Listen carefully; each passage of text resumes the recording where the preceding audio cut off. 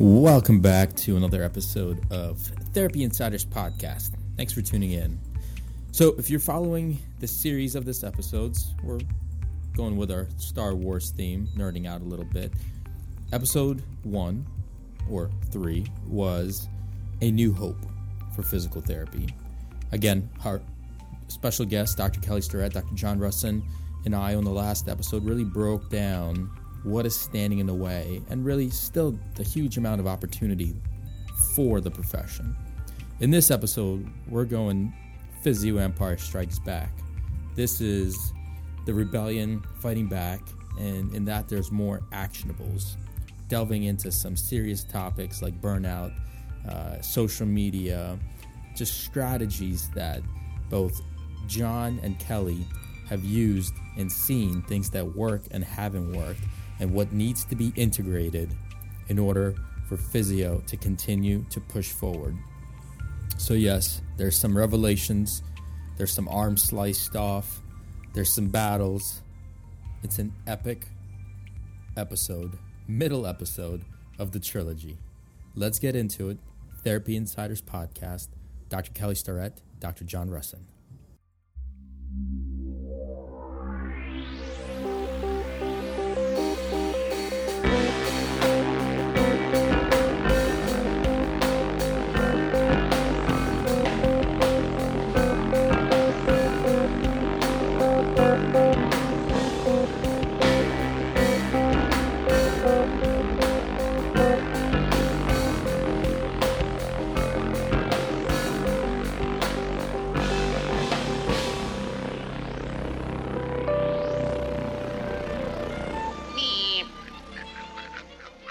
What's up, Doc? Welcome back to Therapy Insiders Podcast. This is episode 2 or episode 5, depending if you're following our Star Wars parallel. So episode 1/episode 4 was A New Hope, which was received really well. I'm Gene Shirakabrad here with Dr. Kelly Starrett, Dr. John Rusin, back for the Physio Empire Strikes Back. Guys, you ready to get into this? Lads, I think we are on Hoth. We're being attacked right now. I think that's what I recall, right? I mean, it's on. Let's do this. Gene just got out of the Tauntaun, and I'm just glad to be here, even though it smells bad. Hey, it's about survival, man. You got to do what you got to do to survive and move on to fight another day. First episode was very well received. We covered a lot of ground, and that's one of the big things with the first episode. You lay the characters, you lay the foundation, you cover some topics, and the framework is there. Now in this episode, it's time to pull out the lightsaber, slice off some arms, and just announce that we're somebody's daddy. So let's get into it, guys, and let's talk about some of the more specifics and really difficult topics within the framework of the first episode. And one that we touched on that we really need to dive deep into is burnout. And this is just a huge, huge issue that is crushing younger grads and even some of the more experienced, let's say in the 5 to 10 year range experience. It's just brutal. Kels, what are you seeing, man? Because you're getting a lot of this as well. What's your take on the burnout? I think we should, if we're going to acknowledge burnout, I think it's real. And if you look at people, senior therapists sometimes hustling to get out of the role of, on the ground seeing patients and into leadership roles where they can sort of offload that load a little bit, then I think on the one hand, we've created a little Ponzi scheme where we're bringing the young grads in, and so we can take our senior people and they can do side hustles. I feel like, the elephant in the room is, why are we burning out? And the workload is high, patient count is high. And I think there's no such thing as burnout if you're committed. I think you get tired. I think if you look at John, day one in PT school, coming out and working, let's just say, in a traditional clinic, and then look today at what he does, I'll guarantee you that he works 2x times as hard, at least, than he did. So what's the difference there? Well, the difference is that he's the captain of his ship. And I think anyone who is in that role feels differently about the role. So what is it about the agency? What is it about loci of control? And sort of a, you know, there is, I think, a real issue here that we're going to have to think differently about how much time we're able to spend with patients. And that comes back to being able to have meaningful interaction and some kind of, control over your workflow in a way that still gets you paid in a certain amount. I don't think there's an amount of money that you can get paid where you can rationalize that away. I think it would help for a little while, but ultimately, there's got to come down to a time where you're not just cranking people out. And I feel like that is part of the issue, especially when you're trying to work in these clinics where you're managing multiple people at the same time. Yeah. John, what do you think? I mean, you get a lot of younger clinicians that follow you, especially in this kind of hybrid side hustle, because I see a lot of younger clinicians working that side hustle from the fitness perspective and following you and getting a lot of inspiration from you. What are you hearing and what's your take on the burnout? Well, I think autonomy is a hot word, especially in physical therapy. Absolutely. The last couple of years, the last 10 years. But autonomy doesn't necessarily mean autonomy within your own center, within your own clinic. It means against somebody else right now. We don't need the physicians, but it shouldn't only be that way. It should be we don't need anybody else except for us and our patient, being patient-centered approach in order to do what we do. So getting back to what Kelly was saying, if you feel totally passionate and you feel fulfilled from a daily workload of 12, 13, 14 hours, you're going to go home and you are going to have a smile on your face year after year, decade after decade. And I know a lot of clinicians like that. I know a lot of coaches like that. But on the opposite side, this is where I see a majority of people, they don't feel fulfilled. They feel like they have shackles on their ankles. They're being tied down to their potential of how they can help people. And that is what I think is really leading to these increased rates of burnout. And speaking to burnout, from the fitness and the sports performance industry, there's pretty hard data on this. We see the average shelf life of a personal trainer or a professional strength coach being only 18 months, so a year and a half. A year and a half, a majority of these professionals leave the profession of personal training or strength and conditioning. I don't know the exact statistics in physical therapy, but I have to say they can't be much more in terms of the psychological and the emotional effects of burnout. The big difference I see here is that people that have gone through an undergrad and then a graduate program have sat for their boards. They have so much time, money, energy, and emotions invested in being a physical therapist. At 18 months, they might hit mental and emotional burnout. But you know what? They don't leave the profession like personal trainers and strength coaches do because, again, they have so much invested. And this is where I see a big problem is that I'm not willing to leave the profession, but I'm also burned the fuck out right now. So what ends up happening is people just clocking in their 9 to 5, seeing 30 patients a day, and just being okay with mediocrity. And that's what we were talking about last episode. We are not doing as well as we need to do. We're not even close right now. And I think that this is a multifactorial problem here, but I think getting people into better positions so they can fulfill their destiny of being a professional physical therapist and helping people, that's what's going to do the most good in terms of trying to avoid this fatigue and burnout that we're seeing in the profession. You guys made two awesome points. I think one is ownership. Another one is autonomy. And I think another one is hope, right? When you get into these kind of traps of it's like that scene from Star Wars when they fall into the trash compactor. It's the walls are being squeezed from both ends of seeing patients, of student loans, whatever the walls are for unique individuals, regardless, they're being squished in. And like John said, that you've invested so much, the walls are still moving and you have to just try to claw your way out. And unfortunately, there's no hope. Like people don't see hope.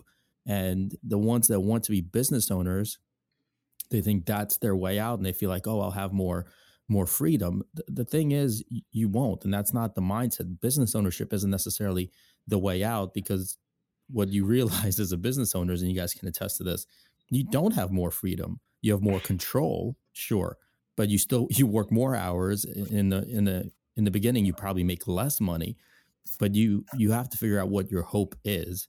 Kels, what is the hope for physios? Well, one of the things that we are always asking people, and I used to be a lot less okay with it until I realized that it was 100% my model, was I asked people, what's your side hustle? And I literally, and I mean that with no pejorative way, but literally, what are you working on? So that you can begin, if you're in a model that looks like the way sort of traditional physio moves on, that you go into a clinic, the question is, hey, that's your day job, but what is it, the thing that you're building? How are you building revenue? How are you building wealth? How are you building experience? How are you building something that feeds you? Because I think then one is that reframing makes a big difference. And so one of the things that currently happens is that by the time you're done writing notes and managing your codes, and there's nothing else. I mean, that's it, right? You're playing and you're just trying to get out of there and have a life. So, one of the things that I think makes a big difference, and things that we've observed now for all the time that we've been doing this, is that when you get to coach and teach, your role gets to kind of flop back and forth. And I'll say even Kaiser does this, and it's very popular here in San Francisco, where there are lots of classes that are adjuncts on. And the problem is that the therapists are doing these classes in a carpeted room with no equipment, and they're really, they're teaching Feldenkrais, they're teaching, some kind of rehab, but you can see how important they are to the therapist. And if you walked in, I mean, the punji sticks and tripwires of people who've been in that system for a long time, and this is my space, and they're really, you can tell that people have carved out this little side class hustle for themselves. And I really think that is the model for us on the outside, is to kind of be able to wear two hats simultaneously. And I'll just recount a little story for you. Is that I was working in a sports orthopedic clinic right when I got out of school, and this great therapist who is FAOMT, she teaches she's a stud. And literally, she's like, you're going to have to decide, are you a coach or are you a physical therapist? She literally sat me down and was like, you need to decide right now. And I was like, do I need to decide? And that moment, my first year out, literally, I was like, I don't know.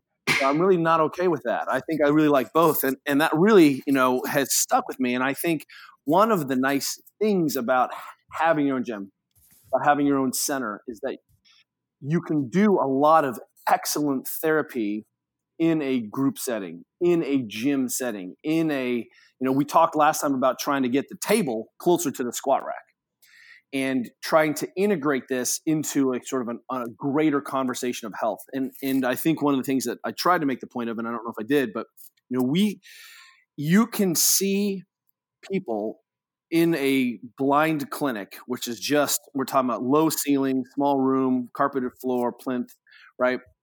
If they have an injury, really bad, obvious injury that you're helping to rehab, like post-surgery, for example, or pathology, right? Because you don't need a lot of context around that. And I think, you can get someone functional again, and there's real value and merit there.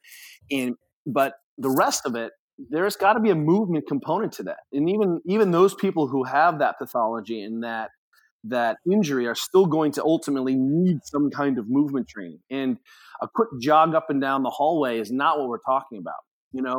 How many, and let's be honest, and if you're listening to this, someone has come to see you for a running related problem, self-reported running related injury, or been referred by a physician. How have you evaluated their running technique? Have you evaluated their running technique? Have you looked at how well they move and run and talk to them about their warm-up and talk to them? No, you probably haven't. And part of that is you don't have a treadmill to put them on. Maybe you have a 0G and your company's rad, but the rest of I don't know how many clinics I've been into where I'm like, well, where do you guys do your movement assessment?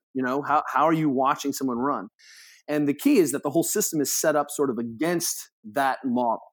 So the side hustle model that we have evaluated is really gives, by being a little bit more flexible on your payment structure, I remember getting an email from the CAPTA, the California Physical Therapy Association, saying how to take cash in your business. That was like a lesson email. We're going to teach you how to accept payment for your services in cash.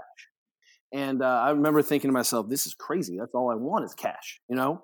And, so I think one is we are always asking side hustle. Makes a difference. Tell me, what does you do? Oh, you like to work with runners or swimmers or kids or, you know, parkies. Like what's it that you like to do? Second is for us, we have noticed that if we're going to have that meaningful extension conversation, because when I go and lecture at my local PT school, you know, and I talk about it, I said, hey, you are a book of one. You're developing a book of business, even if you work for someone else, and you are going to be the touchstone for this person and all of their family, and they're going to start referring to you, and everyone that in their network will come to you, and you're going to see them for years and decades. That's the goal of a physio. You develop that kind of relationship so that when someone comes in, you actually have some context for how they're moving, what their life is, and what's happening, so that you can. And that is, I think, one of the ways that we can mitigate this feeling that I have a student loan debt due, I have to have this job, I don't have any extra time to get excited, start a side hustle, do these, right? We've got to reconceptualize what's happening at the pointy end of the stick. Otherwise, it's just not the profession. People are not stoked. And we're seeing so many people, you know, physical therapy, personal insurance is cheap. It's really cheap, because therapists typically don't get sued, touch wood for everyone, you know, you can set up a table in a gym corner and say, hey, I'm going to do evals on shoulders, and I'm going to help people with lower back pain or better. I mean, you can just get started very, very easily. And it may be that you're working 2 full-time jobs temporarily, but what you'll see is that other one will catch, and there's so many more alternatives. I promise you there are.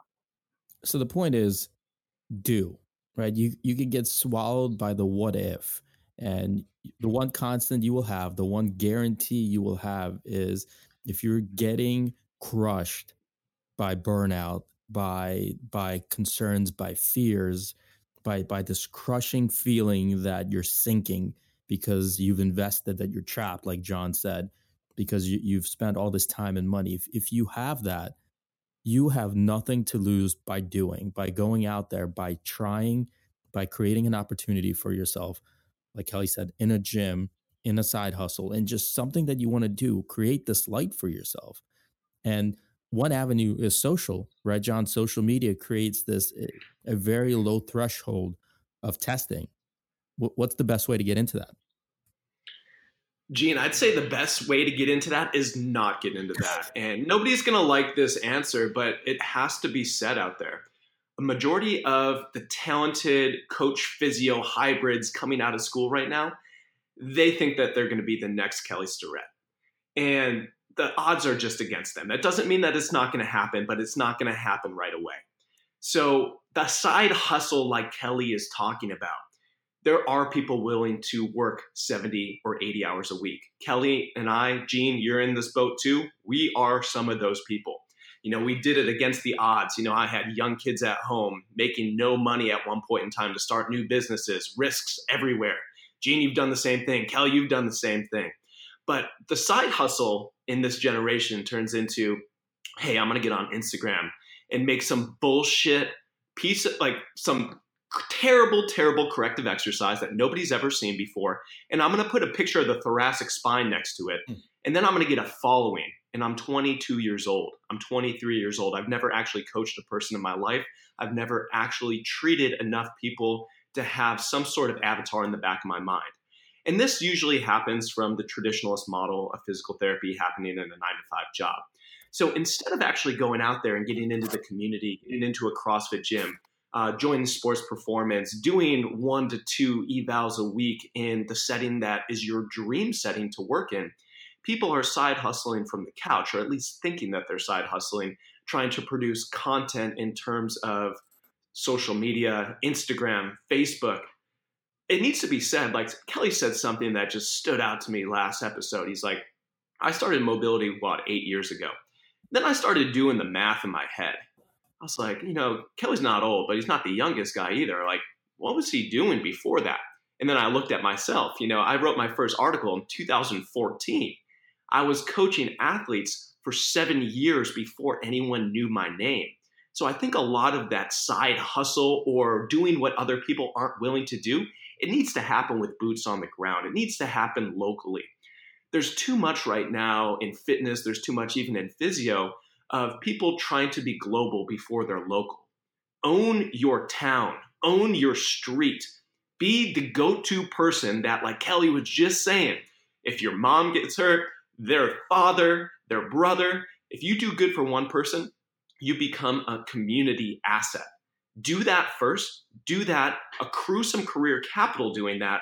And then start worrying about some of the social media and all of that stuff. Because a big misconception out there is just because you have an Instagram following or just because people, go on your Facebook page and comment in does not mean that you can monetize that. And it doesn't actually mean that you're helping anyone either.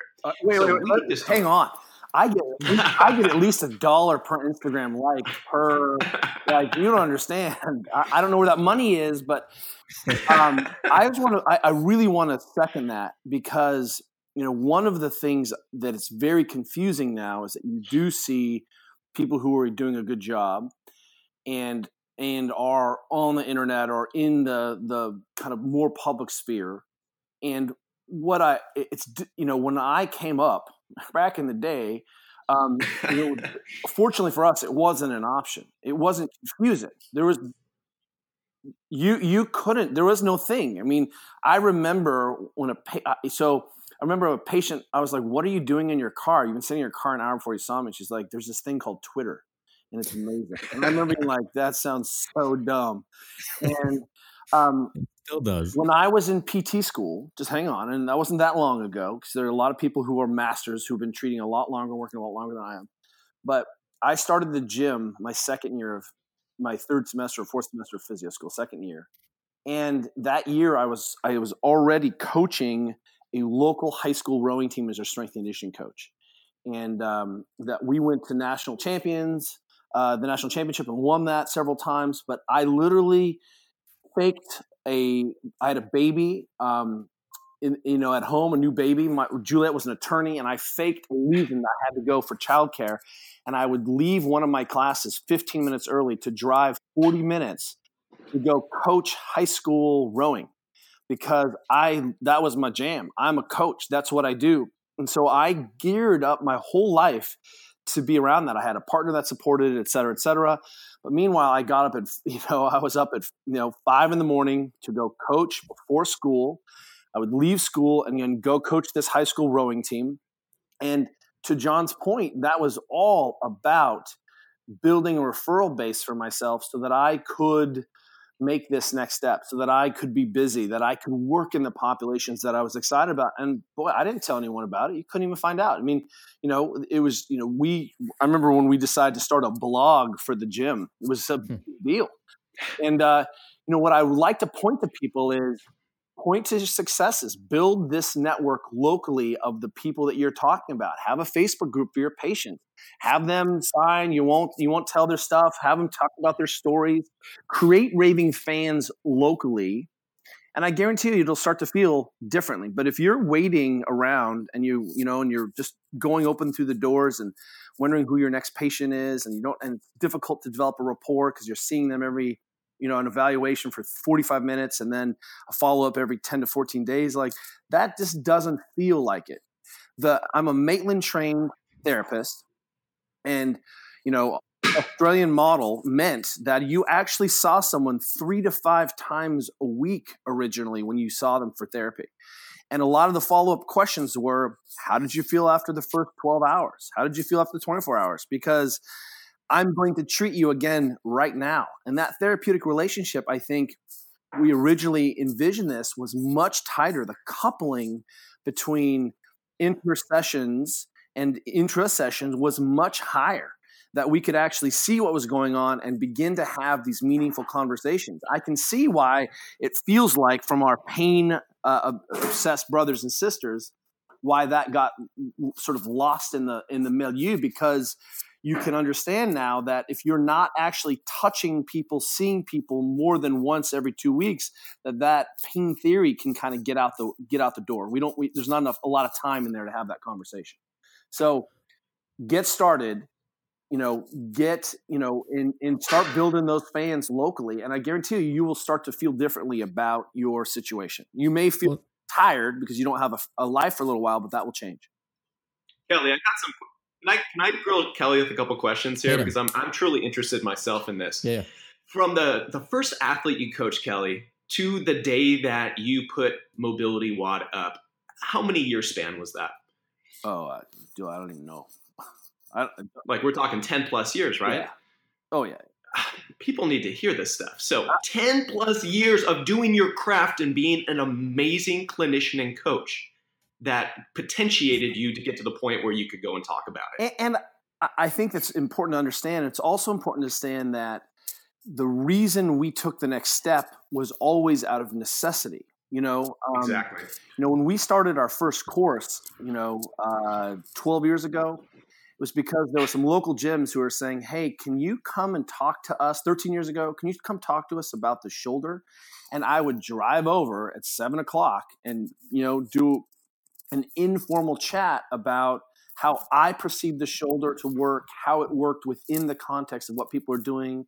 Can you do one about the hip next? Yes. And that was how it started. I literally would drive over to another gym, an hour away, and then just do a free course about unraveling the Gordian knot of the shoulder for these athletes.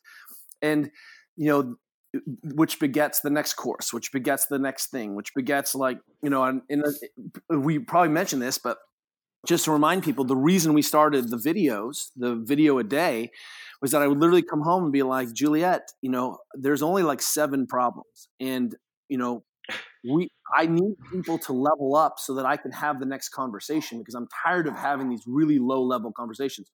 Why don't the athletes I work with know any of this? They don't understand any of this. And so Juliet said, well, you should do something about it. And I was like, well, I will. And I filmed my crotch for 10 minutes in the yard with the video, whatever. And holding the camera out of necessity.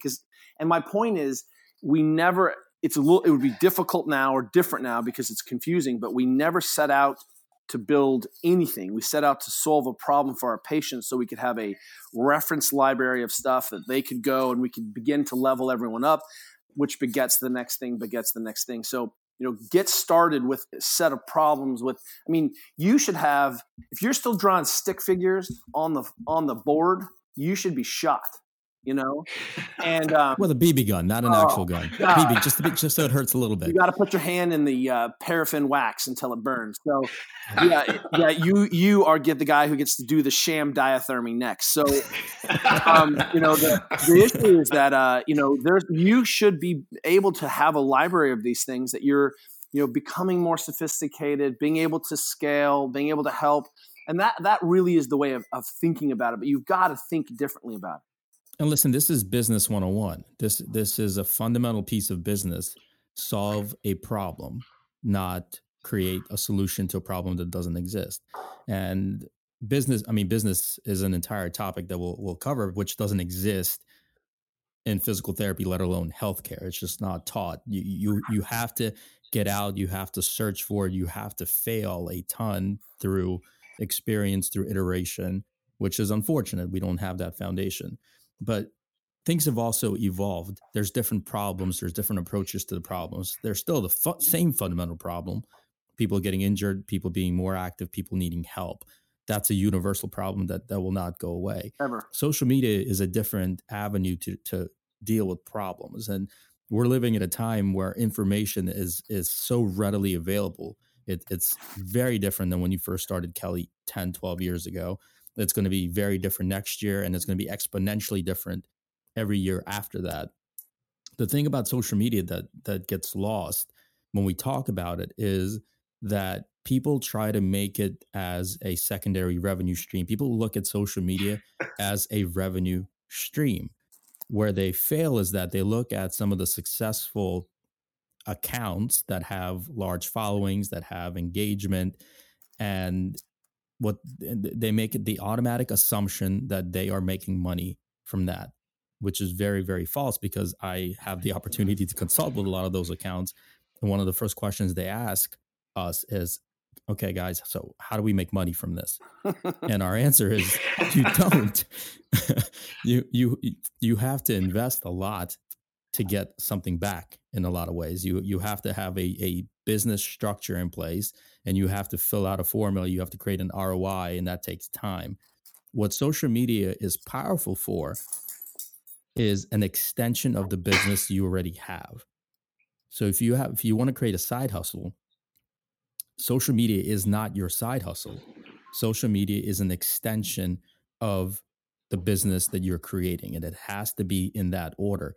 Business that you create, a problem that you're solving, using social media as an adjunct, as an extension of it. I think that's to your point, John, that people can't look at digital and social and say, okay, this is what I'm going to do, that this is what's going to get me money, because just making videos and getting likes and follows, that's not a business model.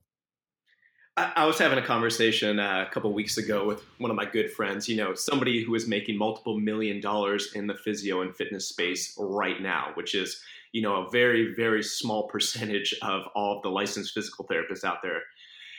We were looking at Instagram, and we said there has to be some data behind this. We're just kind of tossing this out there. There is an indirect correlation between the amount of followers people have and the actual business and monetization of that business that they could make. And we went in, and there's actually decent data on this. You look at some of these accounts, and you're like, 400,000 followers, 800,000 followers, 2 million followers. I've never heard of this fucking guy before. And then you look, and you're like, man, well Kelly's only got like 150, 180,000 followers on Instagram. And he puts out brand new content every single day. That's gold standard. And you could go down the street and ask somebody in any fitness gym in the world, hey, do you know what Mobility Watt is? Yep. So we need to, just tie that back and just remember that, Gene, you made such a good point. You got to have a business. You have to have an expertise first. Once you can do that locally, you can share that more globally. That is so pivotal. But, I do have about 10 to 12 different physio coaches that I mentor right now. And I have the same initial conversation with all these guys. Many of them are just like the listeners that are tuning into this podcast right now. They're working the traditionalist model. They know that they have a unique skill set. They want to bring something else to the market locally, but they just don't know what to do yet. My first action step for these guys and girls are literally just to become a part of whatever type of setting that you aspire to work in. So if that means that you want to work in high sports performance as a rehab physio for athletes, you know what? Go put your own body through some of those sports performance classes 4 to 5 days a week. Be part of that community. If you love CrossFit and you want to treat CrossFitters, you better be training at the CrossFit gym that one day you hope you could set up a table in the corner in. From there, you have to start moonlighting. It is so easy. You know what? People are going to ask questions. You don't have to go out and start marketing to them day one. Hey, I'm Dr. So-and-so. Nobody gives a shit. You know what? That's going to offend people, and it's going to break down relationships before they even start. What you have to do is be one of the guys first. And then you know what? People are going to realize that if you have a sound movement practice, if you look the part, if you're practicing what you preach, and you happen to just know a whole lot more shit than the average guy walking through the CrossFit gym, they're going to ask you some questions. And then it's an easy referral source from there. But it has to happen slowly. Everyone wants to go fast with this.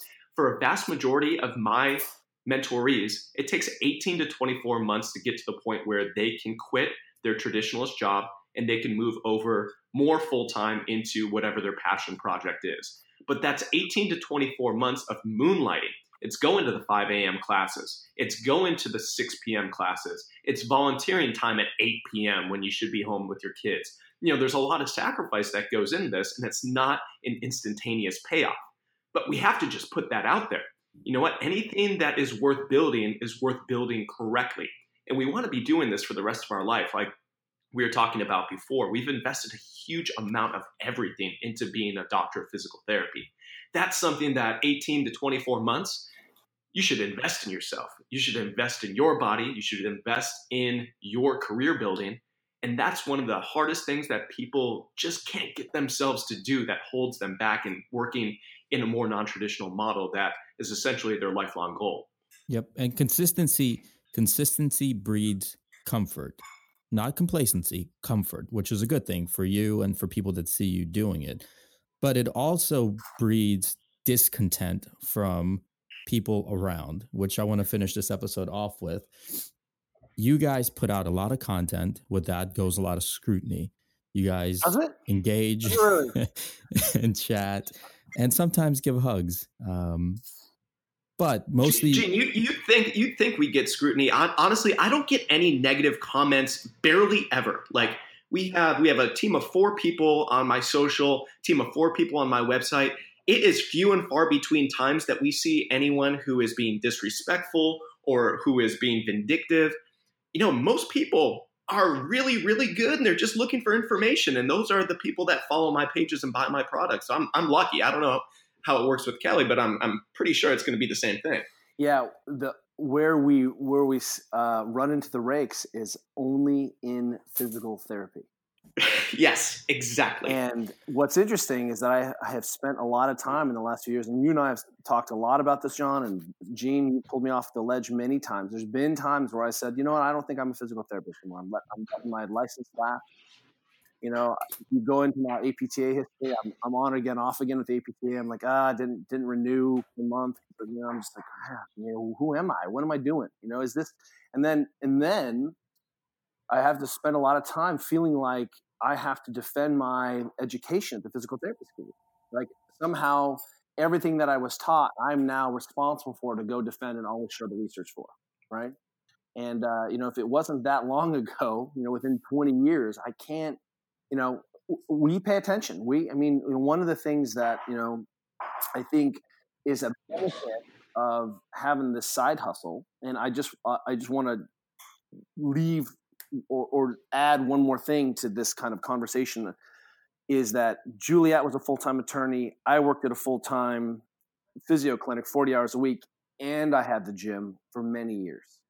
So that was, we did that whole thing for many, many, many years. So, and before I quit and then Juliet quit. So, we always had 2 or 3 jobs for a long time. Caveat, now what I'll say is I'm sure it's confusing when you see a different way of practicing and a different way of thinking about the world and delivering patient care, athlete care than you were taught or than you've ever known. And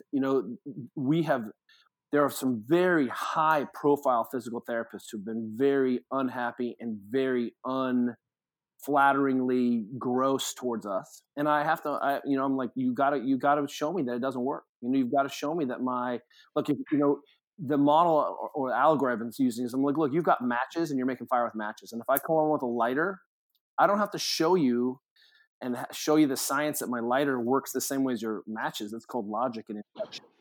And we have a different application of what we're doing. But, really, if you're watching the internet, and I think it's a confusing place because you don't ever see context, you don't go back and read, you get a snapshot, and you may or may not like the language that's been used. You may or not understand what's happening in that moment. And the goal is, hey, it's foreign, it's opposite, it's not what I do. As we talked about the first thing, man, there are a lot of roads that lead to Rome. And what you should always be looking at is thinking, what is this person trying to solve? Is that the most efficient? Can I use that? Yes or no? And what's confusing is, and this is really towards the burnout topic of young grads, new grads, and these transitional kind of lost grads. If you went through it, Kells, somebody that's established and has had a lot of success, you went through periods of confusion and kind of disconnect with the profession at large. So it's a normal piece to go through, especially as change happens. But what these professionals are looking at on the internet is the critique is really the projection. I think that's what it comes down to is a lot of people project because they're unhappy, they're insecure, and they're stuck themselves. So when I look at these conversations or when somebody says something to me, it's a rare occurrence that I ever get upset or heated because I look at them and say, what is going on in your life? What is going on with you that you're projecting this and you're saying this? And then a lot of times I really feel bad for them because to me, they are lost like so many people are. And it's not on me to attack them back. It's on me to really figure out what is going on and to keep going and show by doing what we've been talking about the whole time. Something crazy. So I was in Columbus, Ohio last month, and I was coaching Dave Tate again. Been coaching him all year. That's an awesome series, by the way, John. It's a really cool series. If you want to look at like hybrid care, care, man, and the most generous person I've ever met, for sure. But Dave comes from being a mashed up meathead. He's been a meathead his entire life, and he owns it. I like to think that we do things a little bit more intelligently. We put the data to work for us a little bit better than the average meathead. But every single time that we sit down, we talk, 2, 3, 4-hour conversations around the training structure, we figure out very quickly that we agree in about 98% of things. And the things that we think that we don't agree on, we actually do, because it's just this misconception of what somebody's persona is, what they think. But nobody actually knows for real what goes on behind the scenes. But I think why Kelly got such a great following and produces such great products is that everything's out in the open. Hey, this is what we do. This is how we do it. This is the population we work with. And if you like it, awesome. If you don't like it, then that's fine too. That's a very similar model of what we work with. But I think that we need to say that it's okay if we don't agree with 2%, 10%, 20% of what somebody does. It's not about that. It's about, will the vast majority of the other 80% help somebody? And are they doing it for the right reasons? So that's why that Fixing Dave Tate is so intriguing, because you have these two polar opposite guys. They both believe in movement and strength, and we're all working towards one singular goal. And all of these different ideas are coming around. And, we are all physical therapists here first. We're physical therapists, so we need to be supporting other physical therapists. So I think physical therapists have a lot more in common than a mashup power lifter and a sports performance coach, but we don't have the perception that way. We fight against each other. We cannot fight against each other because that is driving down our profession, but ultimately it's harming the care that we're able to give to our clients and to our patients. We need to be looking at results first. We need to be looking at synergizing all the different aspects that the profession of physical therapy has, and not fighting against each other first and foremost, not fighting against other allied professions, and taking all of that energy, which we do have. We have passionate, intelligent, and educated people in our field. We need to start pushing that into the right energies to actually push the industry forward, to start making some market change in orthopedic function, in systemic health and wellness across the board everywhere. And I would go. Well said, man. I would go further and say that not only should we not agree on 2% of some arbitrary 30%, 40%, that is necessary for us to actually talk to all of the different people with the different modalities, different styles, different biases. Like, Karen Litzy and I are not going to talk about the same people in the same way. I mean, John and I look like big meatheads, right? And we need to make sure that there's a diversity in that language. First principles are first principles. What you see, if you go into any complexity theory or even just look at Buckminster Fuller, he says, hey, look, systems should be mutually accommodating, and that what we're trying to do is understand that if we have first principles and we're organized in a way, then if I drop my system over John's system, you'll see that there's no interference. What you'll see is variation in tools, but first principles are first principles. So it's not an accident that if John's working with one of the greatest strength athletes and coaches ever, the principles underneath that are going to line up because we have clinical application, we have theoretical underpinning, we have real world experience, decades and decades of it that leads us to the same outcome. So if you're seeing dissonance in the patterning, someone has an issue. And if anyone hasn't read Consilience by E.O. Wilson, I can't recommend this book enough. The point of all of this is this unification of knowledge. So don't confuse methods and tools with principles and foundational thinking, because the idea is that we need to drive this consilience, this jumping together of knowledge so we can figure it out. And this is why, I think one of the benefits that John and I had was that we came out of these strength and conditioning traditions where all of the masters never shit talked each other, never in public, never. They don't do it. And they're all open door. You want to go train with Dave Tate, show up at the gym at 5 a.m, you'll be there. You want to go train with Gunnar Peterson, you can do that. You just have to be there at 3:30 in the morning. I swear to God, you can do that. He'll say, meet me at 2:30 in the morning just to weed you out, right?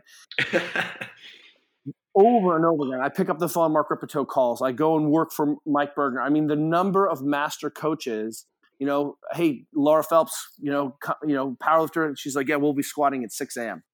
And what I'm saying is that all of these master coaches are there, and all of them will say, come work with me. Let's go squat together. Let's go train together.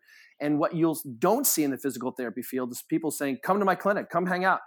I'll just ask the patient if you can be there. Like, you won't see that. You don't see the masters inviting you in. They're creating their little space. And that is a 180 difference between how the rest of the world operates and the best of the rest of the world operates and how we operate.